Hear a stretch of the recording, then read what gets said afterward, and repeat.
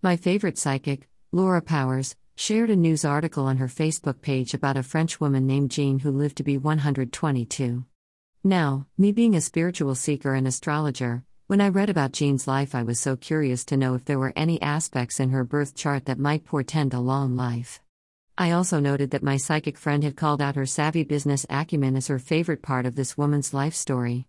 Apparently, in her late 80s, she had promised to leave her apartment to a businessman in return for him paying her 2,500 francs per month until she died, a sort of privately arranged reverse mortgage, except that she outlived him by a lot and then held his widow to the contract.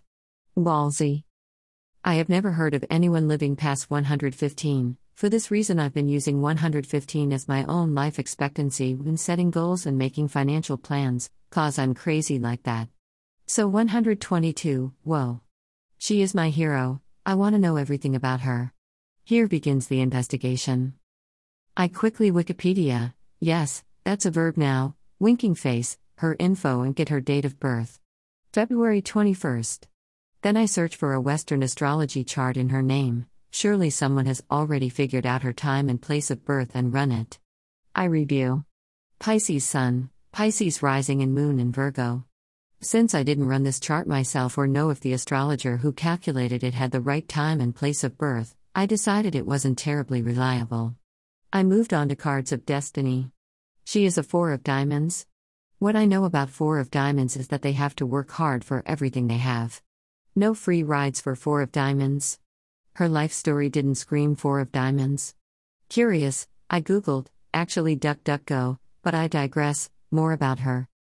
I find a hypothesis made by a mathematician and geriatrician that her daughter born in 1898 assumed her identity when she died in the 1930s in order to avoid some hefty inheritance taxes. The daughter, named Yvonne, is a Capricorn, Eight of Diamonds.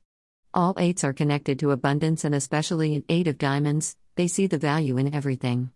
This woman's life story resonates strongly as an Eight of Diamonds. Not a Four. And a Capricorn. I share my findings back with Laura, my psychic friend. She gets chills and agrees. Not only is it interesting that with spiritual tools we can solve a mystery, but to me, Yvonne Calment, who arguably assumed her mother Jean-Louise Calment's identity to turn a profit and lived a long and comfortable life, aged 99, by finding value in being 23 years older than she was, is the perfect example of an Eight of Diamonds.